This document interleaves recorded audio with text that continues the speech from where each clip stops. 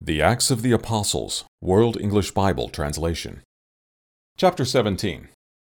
Now when they had passed through Amphipolis and Apollonia, they came to Thessalonica, where there was a Jewish synagogue.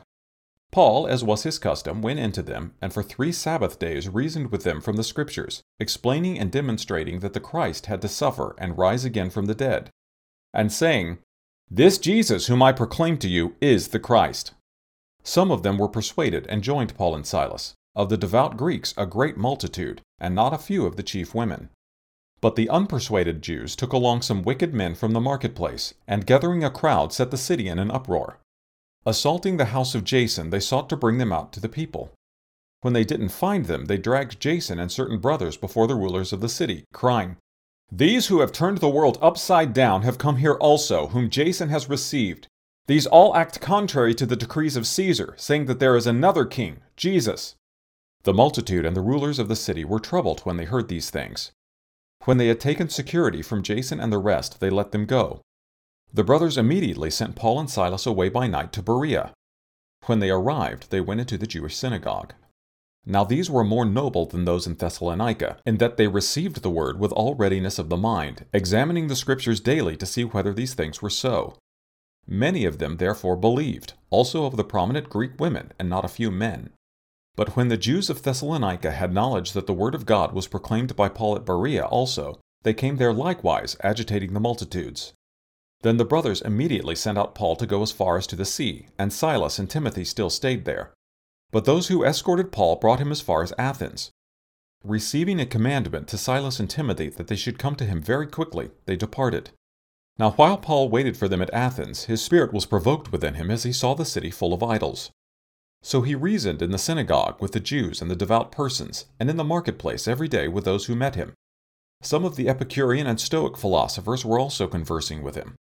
Some said, "What does this babbler want to say?" Others said, "He seems to be advocating foreign deities," because he preached Jesus and the resurrection. They took hold of him and brought him to the Areopagus, saying, "May we know what this new teaching is which is spoken by you? For you bring certain strange things to our ears. We want to know, therefore, what these things mean." Now all the Athenians and the strangers living there spent their time in nothing else, but either to tell or to hear some new thing. Paul stood in the middle of the Areopagus and said, "You men of Athens, I perceive that you are very religious in all things. For as I passed along and observed the objects of your worship, I found also an altar with this inscription, 'To an unknown God.' What therefore you worship in ignorance, this I announce to you. The God who made the world and all things in it, He, being Lord of heaven and earth, doesn't dwell in temples made with hands.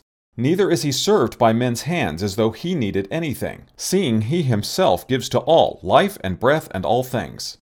He made from one blood every nation of men to dwell on all the surface of the earth, having determined appointed seasons and the boundaries of their dwellings, that they should seek the Lord if perhaps they might reach out for Him and find Him, though He is not far from each one of us.